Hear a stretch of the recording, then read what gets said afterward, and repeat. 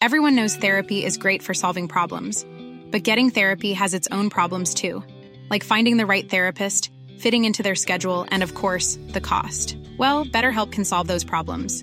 It's totally online and built around your schedule. It's surprisingly affordable too. Connect with a credentialed therapist by phone, video, or online chat, all from the comfort of your home. Visit BetterHelp.com to learn more and save 10% on your first month. That's BetterHelp, H-E-L-P. I'm Sandra, and I'm just the professional your small business was looking for. But you didn't hire me because you didn't use LinkedIn Jobs. LinkedIn has professionals you can't find anywhere else, including those who aren't actively looking for a new job, but might be open to the perfect role, like me. In a given month, over 70% of LinkedIn users don't visit other leading job sites. So if you're not looking on LinkedIn, you'll miss out on great candidates like Sandra. Start hiring professionals like a professional. Post your free job on linkedin.com/people today.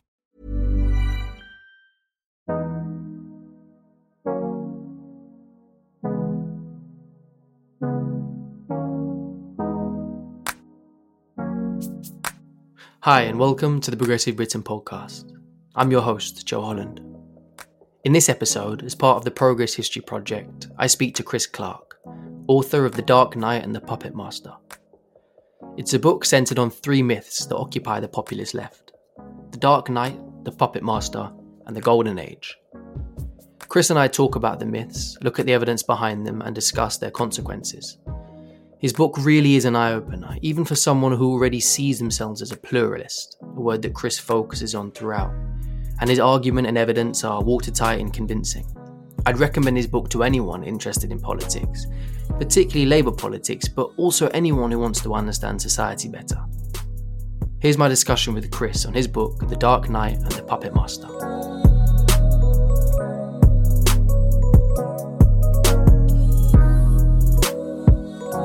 Okay, hi Chris, thanks so much for coming on the Progressive Britain podcast. Cool. Thanks very much for having me. So, I want to get straight down to it. Could you, for our listeners, briefly break down these three myths that you explain in your book? Yeah, the book focuses on three narratives which, in my view, really get in the way of progressive politics and progressive goals. They stop us from achieving what we want to achieve. So they're very counterproductive narratives, and they're also narratives which take us into quite dangerous and sometimes not, unethical territory, if you like. So the three myths are, I call them the Dark Knight. That's knight with a K. So it's the kind of idea of a dark knight against a white knight struggle. That politics is always a struggle between good and evil. The Puppet Master, which is the idea that all of society's problems are essentially authored or come with the blessing of the powerful, and the Golden Era, which is a sort of cherry-picked version of the past, which imagines the past as a kind of socialist Arcadia, a moment of original socialism from which we've steadily deteriorated into a bleak neoliberal future. And my view is that these three narratives are fundamentally barriers to actually doing progressive things and achieving left-wing goals. And you set out the myths very convincingly in the book. And for anyone who hasn't read the book, you dedicate effectively, I'd say, almost a third to each myth, with slightly more to the Golden Era towards the end of the book. But each one of them you outline and you go into detail using a lot of data and evidence to prove why the myths exist, empirics that support the foundation of your argument. And I want to delve into that. So could we first go to the Dark Knight myth, the first myth that you present, this perpetual struggle between good and evil? In chapter 6, you talk about these human complexities that can and should preempt Dark Knight thinking. And then in chapter 18, you go on to say that the Dark Knight myth is the myth with the least truth to it of the three. So I want to ask you if you think, even though there is so little truth in the Dark Knight myth, if reliance on the kind of human complexities that would preempt the myth, if building our politics around these complexities could be unhelpful to left-wing movements, attempting to garner broad support, especially in the face of right-wing populist movements and parties that offer such clear, simple, dark night narratives to voters? Is the best way to counter right-wing populism a recognition of the human complexity and the destruction of the dark night thinking? Or what would you say to the argument that the best way to counter right-wing populism is a clear left-wing dark night counter narrative that is simple for voters to understand and take on? Yeah, my argument in the book that I am making is that overall is that left wing populism is not the best way of taking on right wing populism, and in fact is also not the is not a kind of ethical or correct way to take on right wing populism. And my argument is that we should avoid ways of thinking which say the political spectrum is a moral spectrum. Things that people that are right wing or people that hold right wing views are bad people or are driven by spite or self interest or callousness of some kind, um, and reject those sort of us and them narratives, which I think underpin elements of the left and certainly elements of left wing populism. My issue, and when I talk about human complexity in the book, what I'm aiming to talk about is the fact that any individual has a whole set of things that are aspects of their identity. So they could be a Tory voter who also relies on welfare, who reads the Guardian, who works in the public sector, who's from a working class background, or whatever it may be. People are complex, and if you start to say somebody that votes Conservative is a bad person, full stop, or somebody that works in the private sector is a bad person, full stop, you immediately remove that complexity and you essentially outgroup whole swathes of society, if you like. So you outgroup the Daily Mail reader who votes Labour, and there are actually a sizable group of those people. You outgroup the person who works in the private sector, who's actually quite supportive of redistributive taxation, whatever it may be. The idea that politics is a struggle of good against evil immediately judges people who do not agree with you on every single point as being bad people, and essentially outgroups them. And so I think it's quite a kind of unethical and unhelpful and divisive way to behave, to go into this what I call white knight, dark knight, us and them, good and evil way of viewing politics. But I also think it's electorally counterproductive, because if you're interested in a sort of broad coalition, the dark knight way of thinking is exactly the wrong way to go about it. It narrows the church, it shrinks the tent, and ultimately it means that only a very small group who are kind of left wing, quotes unquotes, on every single point are remain the good guys, as it were. And I don't think you actually explicitly said the word pluralist there, but that is a word that obviously I've taken. It's a word I've essentially taken from the book. I didn't really, I think, kind of categorically think of myself as a pluralist before reading this book. I guess if I was questioned, I would have said yes, but now I certainly identify much more clearly to myself as a pluralist after reading your book. It felt like my thoughts and opinions were kind of laid out on the page. My politics were kind of articulated for me in that first chapter when I read the book. And I know that Peter Kyle said something very similar at the launch of your book with Progress and Policy Network a couple of weeks ago, that he felt his politics was kind of laid out on the page. So effectively what you're saying is that this pluralism that you're advocating, I guess necessarily in creating a dark night myth, you're ignoring a lot of the views of a lot of other people on the political spectrum. So effectively, if you want to be a pluralist, I guess it's kind of logically necessary that you cannot engage in dark night myths and can't therefore ignore any part of the electorate simply because they don't engage with the same ideas that you do on that level.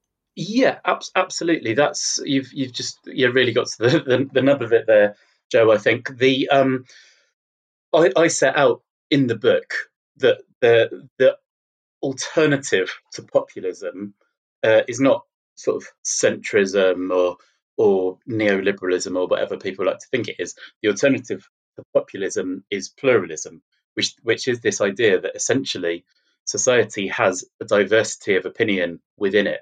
And that is not necessarily a bad thing. And that if you assume that people who are on the other end of that spectrum of opinion are bad people, then you automatically assume that people who are a bit closer to them or a bit more in the middle are slightly worse people than you. And you quite quickly get to a point where you've got a very, very small kind of ragtag group of people who are kind of the good guys in your book. Quite simply, to operate in a democracy, you need to accept that there's a diversity of opinion and that there will be people who are to the right of you, people who disagree with you on certain points, people who, even if on 90% of the issues are a kind of a card-carrying socialist, might have an area where you're not at all comfortable with what they think. And all of those things are really essential to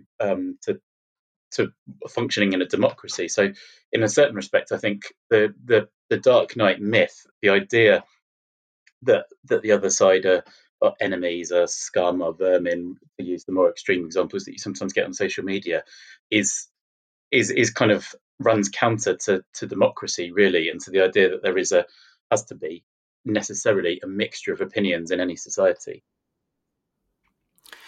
No, definitely. And I think the evidence that you use throughout the book, also in the other parts of the book, in the Puppet Master and Golden Era sections, but the evidence you use to show that the clear moral and policy differences and complexity that exists across electorates in the UK and elsewhere, I think is really it's really clear that being a pluralist is, if you're going to build an electoral coalition, the way forward. And I really want to get onto some of that later. But first, if we could just stay with the Dark Knight. In chapter 7, I think, where you talk about the case against the Dark Knight from a perspective of policy, you differentiate between the 2-tier model, the populist model, and the 4-tier model, the pluralist model. The 2-tier model being that people have an image, and then they have their principles behind that image. And the image can be political. It's the image you present publicly. And then the principles underlying that are who you really are.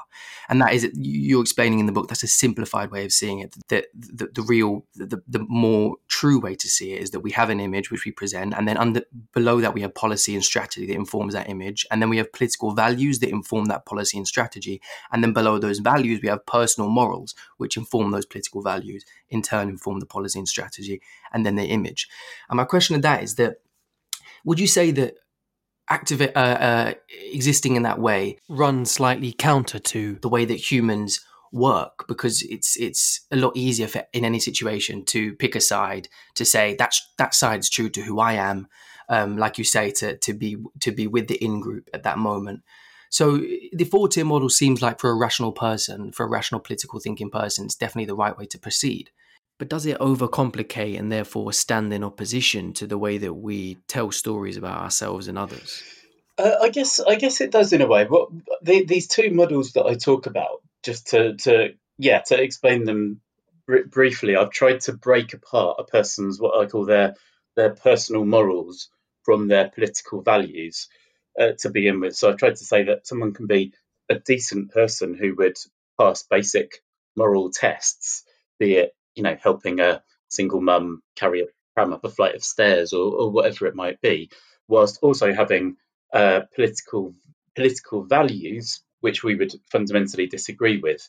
And then I've tried to say, even within people whose political values we share, people might have different ideas about doing things. So classically within Labour, there might be people who share political values but think that, a greater level of private sector involvement is necessary to achieve those values, or whatever it might be. So it's trying to break apart the layers, rather than so that you avoid the point where you start to say, okay, this person supports this policy that I disagree with, therefore they don't share my political values, therefore they're a bad person. That's what I'm trying to argue against. But I completely agree with you that, in a certain respect, what I'm arguing runs counter to human nature in a way. Runs counter to human nature to say people are to think, okay, that person supports that policy, but that doesn't necessarily mean that they are supporting that policy because they are a bad person who wants people in poverty to suffer, or whatever it might be. So I do agree with you with that to a point, and I think one of the things I tried to sort of accommodate within the book is an acceptance that these three myths I talk about, particularly the Dark Knight myth, also during the Golden Era, are quite attractive and seductive as ways of as modes of storytelling, and to a certain extent, we need to examine them to avoid being seduced. Sometimes, I think. But so I think, yeah, it goes, the Dark Knight myth, in a way. It's quite helpful for people who are activists, because it really galvanizes you against the other side and allows you to go, they're the bad people. They support this policy, which means they support these values, which means they're fundamentally corrupt or venal, or immoral individuals, and that makes you that enthusiastic and passionate about the side that you're advocating.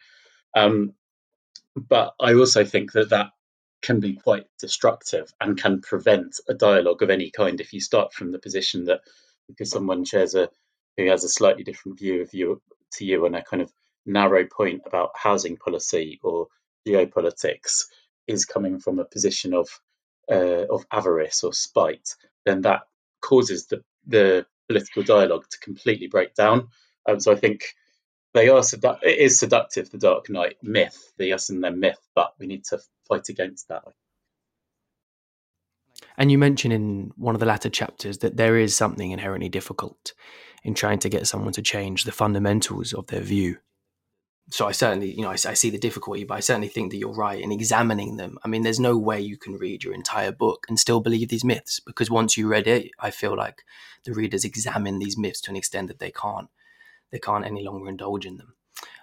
I want to turn to the puppet master. I loved the bit in the book where you talked about William Paley. And for anyone who's not familiar, William Paley I think it was initially a religious argument that he put forward, I think, about the idea of a watchmaker, i.e. God, necessarily existing because the world is too complex, just like a watch is too complex to have come into existence by chance or randomly. So just as a watch must have a watchmaker, there also must be a God. And then you also, in the same chapter, use the metaphor of Occam's razor, the idea that the simplest argument is usually the one that is correct. And these two metaphors that you use, you use them to talk to kind of, I feel like, lend to a chaos-based explanation of the world, which of course is directly contradictory to the idea of a puppet master controlling it. So I really want to. If you could talk to us a bit about the way you see the world from the perspective of it being predominantly based in chaos rather than, like you say, authored by a puppet master. Yeah, absolutely. This is this was the second myth. It's, as you say, it's the puppet master, and I used the William Paley example because it was a metaphor that was used within philosophy to defend the design argument, to defend or to sort of lend credibility to the idea that there was a God, there was a grand creator. The world was too perfect, too meticulous and perfectly formed to have just been created out of nothing, or to have been created organically or naturally. So William Paley was a philosopher who was arguing in favour of the existence of God on that basis. And I compare that to the puppet master because I say that I think people on the left look at the inequalities in the world, the 1% owning this enormous amounts of wealth, or at things which fly in, things like climate change, which seem like they should be so easy to solve and yet go unsolved. And they assume that there must be some kind of almost a godlike figure, some kind of small, clever group pulling the strings or working together to make society this unfair and unequal as as people on the populist left see it. So I think that I use that metaphor as an example because I think it's really important to challenge it and to say, actually, the world's problems do not come in every instant because there is a powerful elite crushing the will of the people. I mean, they might come for that reason in periods of totalitarian government or in a kind of historic feudal society. But in the modern day, I think less and less do they come through those reasons, and more the problems of the world come through come through a kind of chaotic, anarchic, organic system, if you like, be it globalization, which means that governments have less and less power over over where businesses choose to settle, or how businesses, how fluid capital is, or be it a kind of a 24-hour news media which scrutinizes and creates these very short-term incentives for politicians and for people in the public eye. I think that fundamentally we live in a chaotic world, not a conspiracy, and that the problems that the left seeks to address come through chaos, not conspiracy. To give one obvious example, the rise of inequality in the past 40 years or so has come in a period. My explanation of that would be that it's come as a result of it being easier and easier for businesses to settle abroad, easier and easier for businesses to relocate their sort of tax bases to other countries to circumnavigate certain regulations. It's become easier and easier for an industry to relocate to a place where labour is cheaper or land is cheaper. And on top of that, you've got changes in the values of the society, quite organic changes in the values of the society as people have become better off, more of an emphasis on property ownership, for example. I think these things, all of them in their individual ways, explain the rise of inequality far better than the idea that a kind of small neoliberal elite put their heads together during the 1970s and 80s and worked out a way of kind of keeping the rest of us, subjecting the rest of us to a system that benefited only them. So that's the kind of argument I'm trying to make. And I think it's essential that the Labour Party, and the left in general, really engages with these problems, because one of the big problems with the puppet master narrative, quite apart from everything else, is that it means you're incapable of really understanding where problem societies are, and incapable of engaging with the limitations of power. So what you end up with is a kind of really simplistic view of politics, that all we need to do is sort of get into the cockpit, as it were, and put the brake on and turn the poverty dial down to zero, and turn the inequality dial off, and whatever it might be. So I think it's really important that the left actually engages with a society which is chaotic and anarchic and organic, rather than imagining that there's this grand creator somewhere. And indirectly, as it relates to the mainstream media, you talk a lot about the feedback loop between media and readership or viewers or listeners, and how newspapers or media sources are reactive to the views of their voters, of their readers, and they know what their readers want to hear, and they know what is going to sell them newspapers or what is going to get them views. How did you come to this understanding of the way the media works and this feedback loop? Did you go into that with the idea fully formed, or was it looking at the evidence and the research that you present that brought you to that position? Because I do think the research you present is clear, and it does show a feedback loop. It shows that it's not the media manipulating the public on every issue, like people who believe in the puppet master tend to think. So I'm interested to know how you came to that understanding about the feedback loop between the media and between readers and viewers, and why you think it's so easy for populists to give so much weight to the media in their puppet master theories. Yeah, well, what I noticed, and I was very frustrated with Corbyn's leadership really from day one. But one of the first things that emerged was this absolutely this whole narrative around the mainstream media, quotes the MSM, a whole set of things about "we are his media," which was a kind of hashtag that did the rounds in I think about 2016. A whole way of seeing and understanding the media, which was based on the media in Britain being not just biased towards the right, which I think they are, narrowly biased towards the right, but yes, biased towards the right, but actually being, seeking to control society, seeking to act as a propaganda machine for the Conservatives, in order to keep Labour out of government because they were frightened of what Labour might do in power. Now, I simply just did not believe that way of seeing the world. It didn't chime with my experiences of reading the newspapers. It didn't chime with anything that I was seeing. And moreover, I'd been a press officer at various points in my life. I'd been a press officer for various Labour candidates, and worked with the media in that capacity as a kind of fairly low-level press officer doing the rounds. And my sense was constantly that you weren't engaging with this great MSM machine that sought to silence people. You're engaging with a really kind of anarchic responsive entity that was constantly dropping people to get other people on the programs, or was constantly looking for the most sensationalist or kind of simplistic soap opera form of argument. So I'm not supportive of the media within the book necessarily, and with the role that the media plays in politics.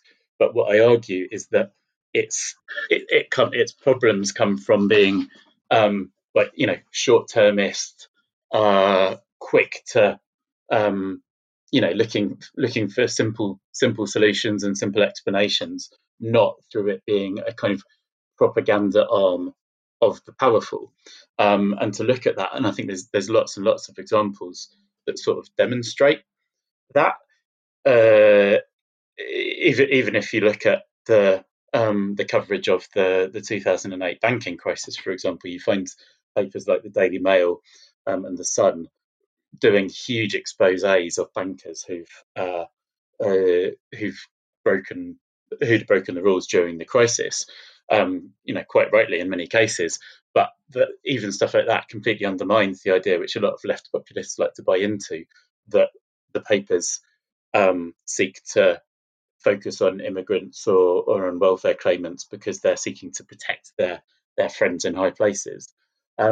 So yeah, it came from a combination of my own experience as a reader, but also my experience engaging with the media and trying to place stories in the media or respond to stories from the media, which none of these things pointed towards a carefully calculated system looking to quote manufacture consent, to use the Noam Chomsky phrase. Rather, it pointed to a real kind of law of the jungle type thing. So what I do in the book is I talk about the idea of the MSM, and the counterpoint I use is Tony Blair's description of the media from when he left office, which was the feral beasts analysis. He had very little time for the media and their role in politics, but he talked about feral beasts tearing up reputations, kind of grabbing hold of anything that was of interest, and a real kind of free for all law of the jungle. And I thought that was a much better analysis of where the media goes wrong when it's at its worst than the kind of idea that Jeremy Corbyn consistently put forward of a system rigged by billionaires, as he's been in the past. Planning for your next trip? Elevate your travel style with Quince. Quince has all the jet-setting essentials you'll want for your next getaway, like European linen, premium luggage options, buttery soft Italian leather bags, and so much more. And is all priced at 50 to 80% less than similar brands. Plus, Quince only works with factories that use safe and ethical manufacturing practices. Pack your bags with high-quality essentials you'll be wearing for vacations to come with Quince. Go to quince.com/pack for free shipping and 365-day returns. Everyone knows therapy is great for solving problems, but getting therapy has its own problems too, like finding the right therapist, fitting into their schedule, and of course, the cost. Well, BetterHelp can solve those problems. It's totally online and built around your schedule. It's surprisingly affordable too. Connect with a credentialed therapist by phone, video, or online chat, all from the comfort of your home. Visit BetterHelp.com to learn more and save 10% on your first month. That's BetterHelp, H-E-L-P. Burrow is a furniture company known for timeless design and thoughtful construction, and free shipping, and that extends to their outdoor collection. Their outdoor furniture is built to withstand the elements, featuring rust-proof stainless steel hardware, weather-ready teak, and quick-dry foam cushions. For Memorial Day, get 15% off your Burrow purchase at burrow.com/ACAST and up to 25% off outdoor. That's up to 25% off outdoor furniture at burrow.com/ACAST. Turning to another specific example of the puppet master myth, something which obviously has been in the news a lot recently, which is anti-Semitism. And I think anti-Semitism is, I knew before reading the book, but after reading the book, it's even more clear. Anti-Semitism is such a perfect example of the puppet master myth. And I think you say towards the end of the book that it's like the puppet master myth with Dark Knight ideas about the Middle East added in. So I want to get your views on how you see anti-Semitism as it relates to the puppet master myth, and why the puppet master myth means that so many on the populist left and the right as well, but are unable to renege on their anti-Semitism, to apologize, to understand the ill of their ways, and how that relates to the fact that they simply can't take themselves away from their puppet master worldview. Yeah, absolutely. I think that the anti-Semitism stems within the left from the fact that, or in a large part, it stems from from conspiracy theories, but from ways of thinking which are, I suppose, the thinner end of the conspiracy theory wedge as well. The idea that there's a small group who control things, kind of feeds into and bleeds into ways of thinking on the populist left at almost every level. To give an example, there's a quote I think I used in the presentation from Owen Jones, where he says, "Today's establishment is made up of powerful groups that need to protect their position in a democracy in which almost the entire adult population has the right to vote.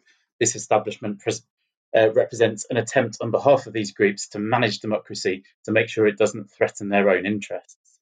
So I'm not accusing Owen Jones of being on the kind of full crank left, but that's the kind of way of thinking which I think infects large parts of the Corbyn project, because it imagines this relatively small group managing democracy and suppressing the popular will.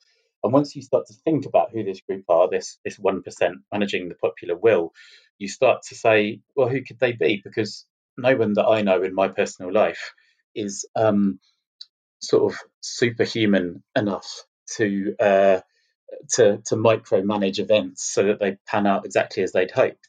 Nor are many of the people I know in my life inhuman enough that they would do that and keep the rest of us poor and everything else for an extra zero on their bank balance. So once you've decided that society has got this kind of 1% who are fundamentally kind of both superhumanly competent and inhumanly callous, so if you think that to a greater or lesser degree, you start to think, who is that group? Where does that group exist? Where do they come from? How do they get to be in these positions of power? And I think for some people on the left, on the populist left, that leads into anti-Semitism, because you've got this group, this ethnic group, kind of hiding in plain sight as they see it, controlling things or planning out secret agendas, kind of Zionist agendas or whatever it may be. At the more extreme end, you get the idea that even something like the 9/11 was planned by that group, or whatever it might be. But the in my view, the puppet master way of seeing society, the way of seeing society based on an all-powerful 1% or a very powerful 1% who keep the rest of us down, is fundamentally almost, if you like, a gateway drug to anti-Semitism, because you cannot help but begin to wonder, who are these people? How did they get there? And for a small number of people on the far left, I think that crosses the tracks into overt racism. It's incredibly interesting. I just found it so convincing, so clear. The idea that puppet master theory contributes to anti-Semitism and explains it to a large extent. I want to turn to the golden era myth. I think this is probably for me, the most interesting of the myths. I think you do spend the most time on it in the book. And what you do is you lay out the golden era myth, and then you lay out, I think, 8 different potential narratives that we could view as core or central since World War II. And maybe you lay out these 8 narratives as different ways of viewing the world, as opposed to the golden era theory that we need to go back to this perfect time that existed previously in history. And I want to ask you, of those 8 narratives that you present, what do you think is the most convincing of those? Which of those do you think has the best potential to, in the public perception, the mainstream, to usurp the golden era narrative? And why that narrative? Why do you think that one that you're going to choose is the most effective, is the most convincing? Yeah, absolutely. That's a really interesting question. And just to explain where those, I think it was actually 7 alternate narratives come from, but where they come from is that this golden era idea is, I think, a really integral part of left-wing thinking, or left populist thinking, as I put it. It's this idea of that there was a sort of an original socialism that Labour was fighting for, and that Labour achieved or embodied in some sense, and that original socialism has been sort of whittled away gradually usually by neoliberalism. That is the word that tends to be used here. Neoliberalism is the kind of coronary artery, if you like, of the golden era myth. And what this myth says is that we lived in a progressive left-wing world based on community, collectivism, people looking out for each other, etc., etc., and that certainly from 1979 onwards, that world departed, and that in a certain respect we need to return to that world, and that we can return to that world. And I think a good example of the myth is, for example, the film Spirit of 45 by Ken Loach, which paints this kind of glorious past and then the decline into the present.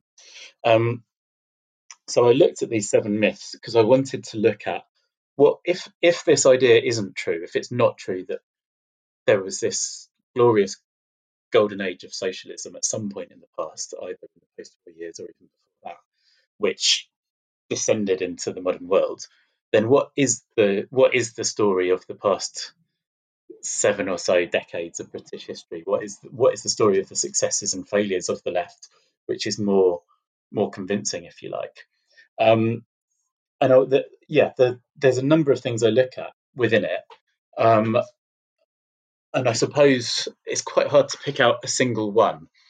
But the one that particularly, I suppose, is, I think, really important for people on the left to sort of think about is I call it the shift from groupish values to individualist values, to post-materialist values. I think these are 3 sort of different value sets, if you like. Groupish values are based on society is based on kind of tribalism, looking after your group, looking after your community, but also very socially conservative, protecting, scanning the horizon for threats. So, not wanting to protect your community and your own, but not wanting to kind of seeing everything in terms of resources and threats.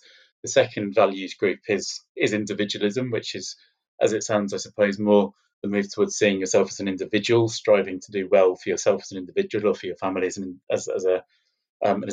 individual family, based on kind of aspiration and and an ambition and achievement. And then the third sort of values group is post-materialist values, which are based on a sort of wider global consciousness, a self-fulfillment, a kind of concern about ethics and society in a wider, more sort of philosophical sense, if you like.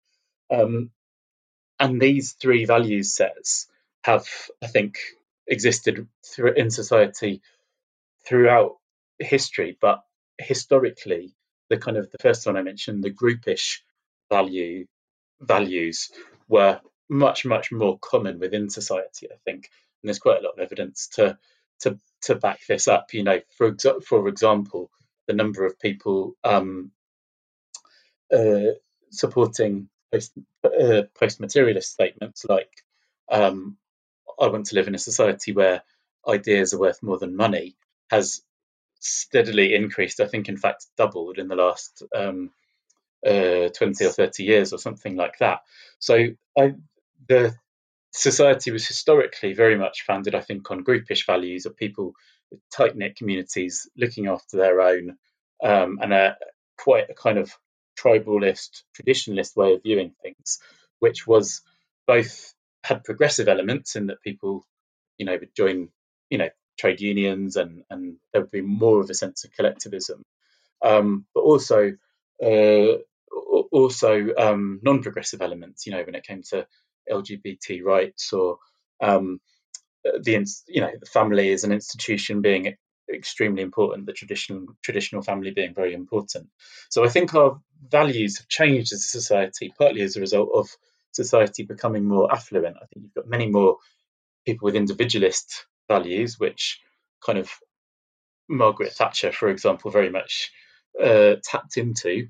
I think that the tipping point where individualist values became more and more common in society was the thing that Margaret Thatcher understood and formed a political base around, and was able to tap into kind of aspirational working class voters and things like that. And later, Tony Blair kind of sought to understand that individualism and aspiration. And then more recently, we've got the rise of really kind of post-materialist values being much more dominant in society, so that you've got even things like the rise of veganism as a kind of common concern across society as something that is much more common.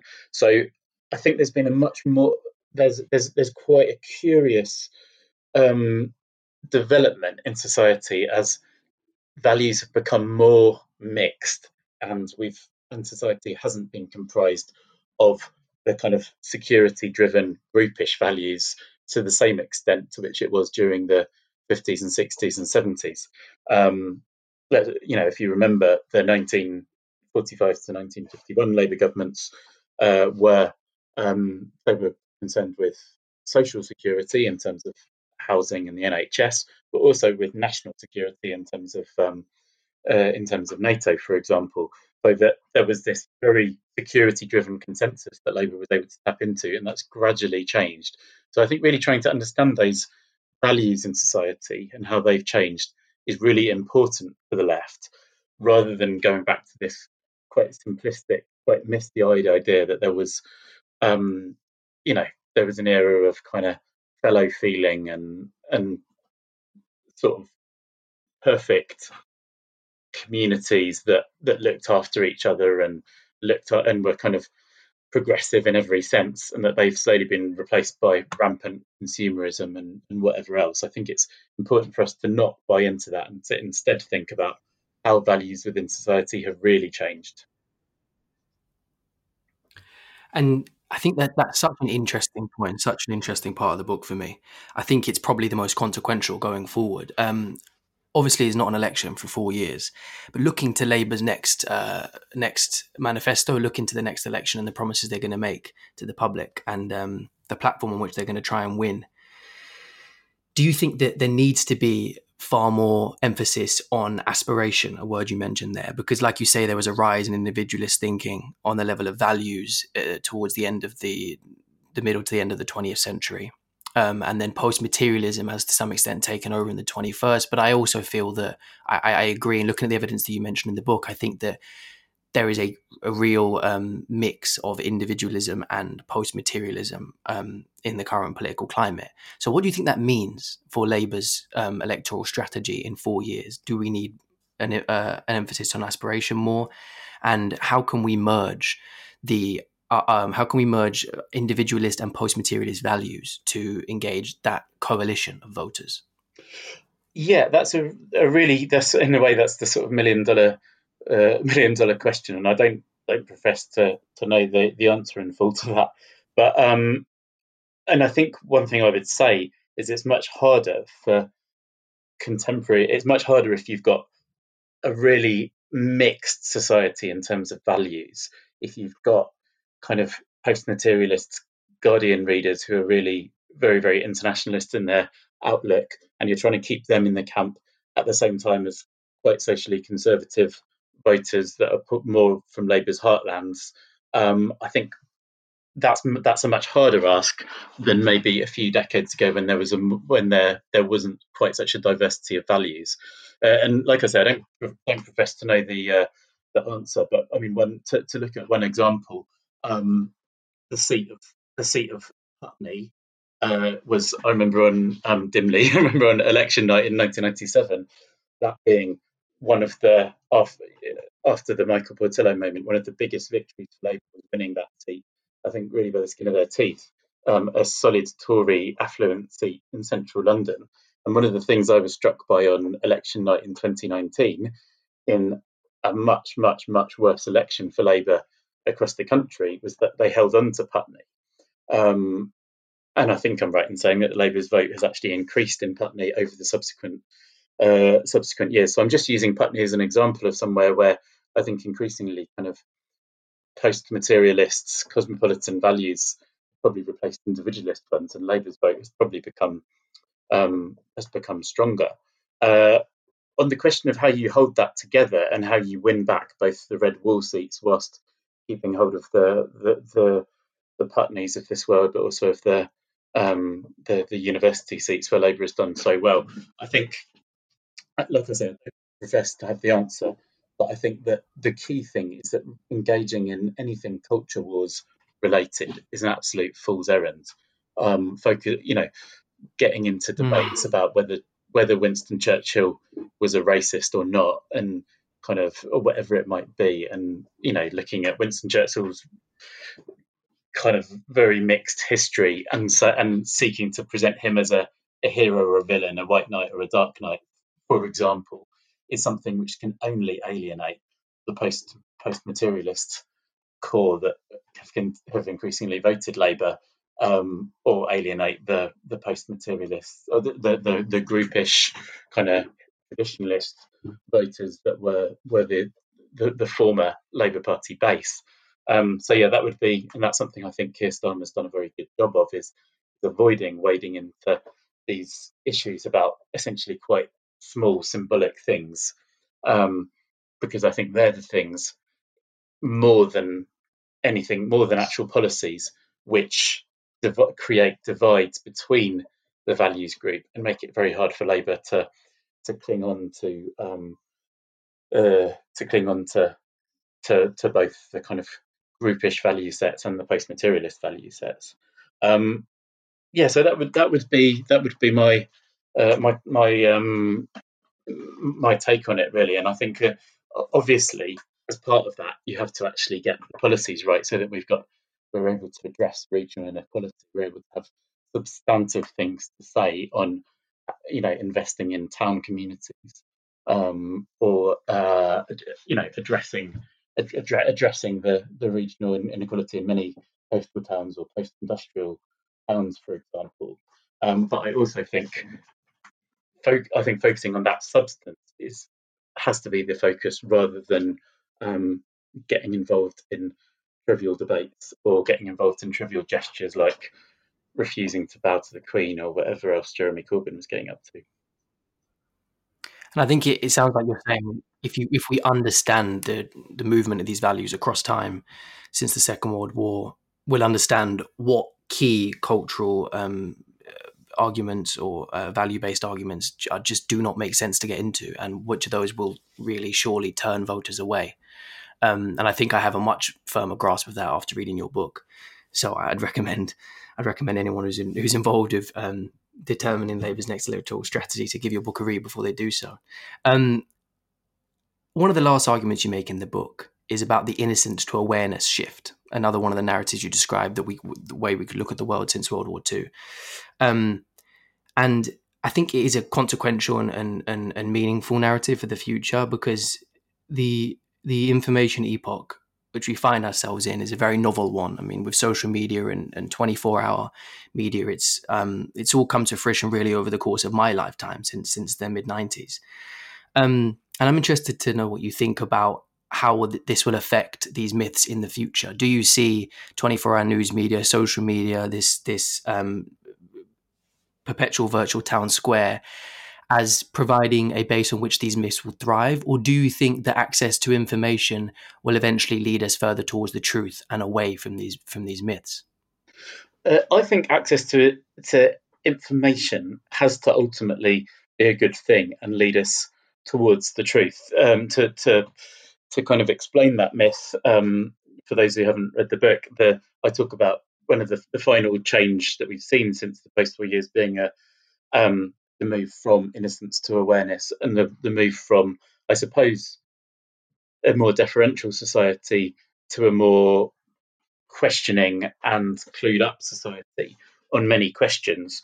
But what I point out is that this move from innocence to awareness means that there is much more of a heightened anger about problems not being solved, much more of in a way, often a cynicism about things, which makes it a quite hard political environment to operate on when politicians have much higher levels of scrutiny, much higher levels of much lower levels of deference. To be absolutely clear, I'm not saying that's a bad thing that development has happened, but I think it's important that we think about that we are able to rationally analyze things. So one of the consequences I talk about in the book is that from innocence to awareness means that crime is much more reported, and there's a kind of phenomenon of everyone thinks that crime is going up because they thinks it's been going up for decades because they read about it in the newspapers, they hear about the worst examples of it, they see it on social media. They're much more aware of the crimes that do happen, but actually crime has, in a general sense, been falling quite steadily. Certainly, it was fallen steadily since, let's say, the 1980s. So, how do you govern in an era where people are more exercised about crime, but there's less of it? I don't know the answer to that, but I think forms of public engagement are going to be increasingly important to this, and forms of really some of the sort of fact-checking elements as well. I'm not saying that myth-busting is the answer to this necessarily, but I think having rebuilding trust in certain sources so that you don't have the kind of social media stuff going on is quite an important element as well. And turning to our in-group, if you like, the Labour Party, the left of politics here in Britain and in America and across the world as well. You talk to the end of the book about the word moderate and centrist, and you refer to them kind of as if they're epithets. And I'm wondering where you land on that, whether you think that we should, as quote unquote moderates, we should actually reject those terms. We should say, no, we are the true left wingers. We are the left wingers who truly want to see left wing parties in power. And we reject any thinking or propositions from the hard left, that they are the true left wingers and that we are centrists and moderates, and that actually what we should be putting forward is the idea that we are pluralists, and that has nothing to do with how far left wing we are in our views. That would absolutely be my view. I think we on the quotes centre left have been much too willing to accept the argument that we're centrists, that we're kind of halfway between the two, that we're sort of splitters of the difference between left and right, and to suggest that our real issue with Corbynism is with and with what's happened in the last 5 years is with it being too left wing, too redistributive, or too progressive in some sense. Certainly for me, that was never my issue with Jeremy Corbyn, and it was never my issue with that side of the Labour Party. My frustration was with these three myths, as I came to call them, and these ways of thinking about society, which I thought just didn't correspond with the society that I saw in front of me. And I think that if you believe in the Dark Knight myth, each of the myths makes it really hard for you to actually be effective in a political climate. If you believe in the Dark Knight myth, you're essentially unable to understand your opponents. If you believe in the puppet master myth, you're unable to understand power and how it operates. And if you believe in a golden era myth, you're unable to look at change and actually understand change and what's changing in society. So I would argue that the real difference between the two wings of Labour, which have been, fighting on and off for the past 5 years, and in a certain sense on and off since the party was founded, is between the kind of pluralist view of the world, that you engage with society as it is, and you engage with power as it is, and you understand and adapt to change, and as I see it, the populist view of the world, that you contest the enemy, that you sort of present easy answers, that you claim that politics is easy, and that whenever anyone asks you about it, you hark back to this moment of original socialism that was what we should go back to. So yeah, I fundamentally don't. I think we should reject terms like centrist and moderate, certainly within some of the more than we have done within the internal debates that have been going on within the party, and say, look, we're people who are progressive, we're people who are radical, who are left wing in many cases, but who just don't see the world in the same way and don't believe in these bogey monsters and kind of monsters under the bed sort of a thing. I think that's where our wing of the party needs to make our argument, is that we're pluralists, we're not centrists. Certainly for me, and I think we've got some quite strong arguments that we could make there. I mean, if you look at, let's say, the period between 97 and 2010, and then you look at during which the centrists, quote unquote, the moderates, the quote right of the party were in power. And then if you look at the period between 2010 and 2020, during which the soft left and then the far left are in power within the party, the UK as a whole, I would argue, moved in a much more progressive direction between 97 and 2010 than in the subsequent decade. And that might sound like a kind of a trite or provocative argument, but I genuinely, I'm on the side of the Labour Party that I am, because I believe it's more efficient at delivering progressive and left-wing goals, because it sees things more clearly. And I think we should be making that argument much more forcefully, really. Certainly if there's if we arrive again in a situation like we did in 2015. I think something you're referring to there, and we didn't really have time to talk about it, but it's the Overton window, which you mentioned in the book, and I thought it was really convincing the way you laid out clearly in the diagrams the kind of physical movement of a window in the diagrams, and explained throughout the different periods in the 20th century and then into the early 21st century, how the Overton window moved and how it moved in a way that we maybe didn't even realize, and that it was affecting our values and it was affecting our perspective and our worldview and our politics, but in a way that we didn't really understand maybe until you look back at it and look at the shifts. And I think one of those big ones was the shift from Thatcher and Major to the new Labour government, to the Overton window created when the new Labour government came in and started talking about childhood poverty and started talking about the things that matter to working people and to people on the left. And I just really briefly want to ask you about the Overton window theory and how you came to that metaphor, that idea, and why you thought that was effective in pushing forward the argument that the golden era myth is a myth. Yeah, I talked about that in the book, partly because the Overton window, it's an idea that I think it's originally an idea that the libertarian right in America talked about to describe where the political centre of gravity is at a given time. What are the parameters of what is considered doable and publicly sayable within the democracy? And I think it was increasingly borrowed by the Corbynite left and by some of Jeremy Corbyn's kind of outriders in the media as a way of analysing society. And their view was that by having Corbyn in, they would move the Overton window of the country to the left. Now, as it's happened, I would say that on almost every question they've moved, the Overton window of the country has been moved to the right under Corbyn's watch, to the point where we have someone like Priti Patel with her kind of values as Home Secretary.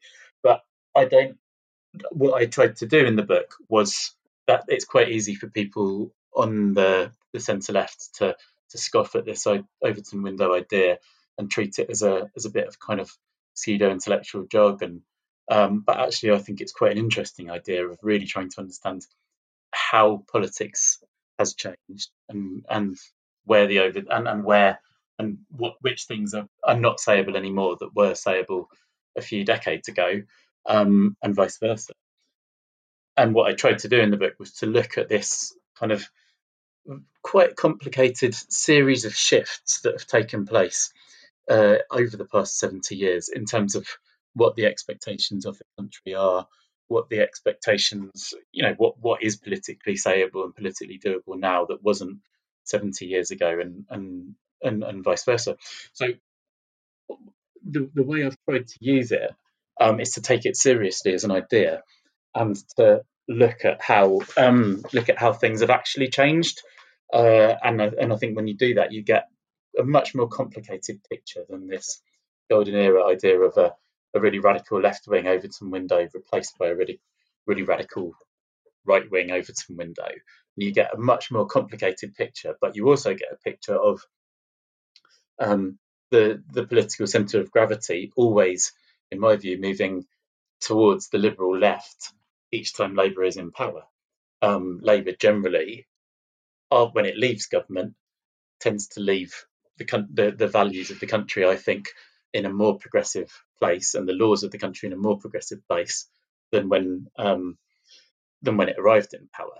And I think one of the problems with the golden era is it prevents us from seeing this. We see everything as this decline. There's a quote that I use from George Monbiot, where he says, Labour always looks like their opponents with a 5-year lag.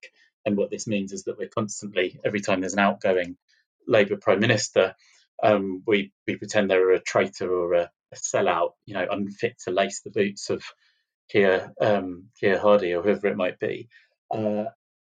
And we are unable to actually look at the present and the changes that have been achieved and to build on those. And I think one of the most convincing sentences in the entire book for me was when you say that the Overton window is predominantly shifted by those in power. And that is predominantly how you shift the political consensus in the Overton window is by getting left-wing governments in power, and that's how you move it to the left.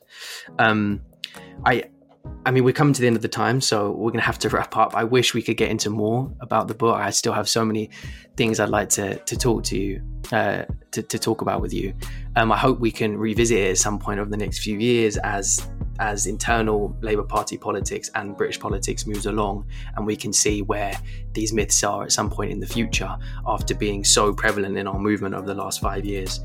And I want to thank you for your time today, but I also want to thank you for writing the book, because I think a couple of weeks ago I was a moderate, I was a centrist, I was whatever else. Now I'm a pluralist. I think now I predominantly identify as a pluralist, and that is genuinely as a consequence of having read the book. So thank you for writing it, for explaining, for articulating my politics for me so clearly, and for giving me a new perspective on how to view the struggles that we go through internally in the party and that left-wing politics is going through across the world. So thanks for writing in. Thank you so much for coming on the podcast today.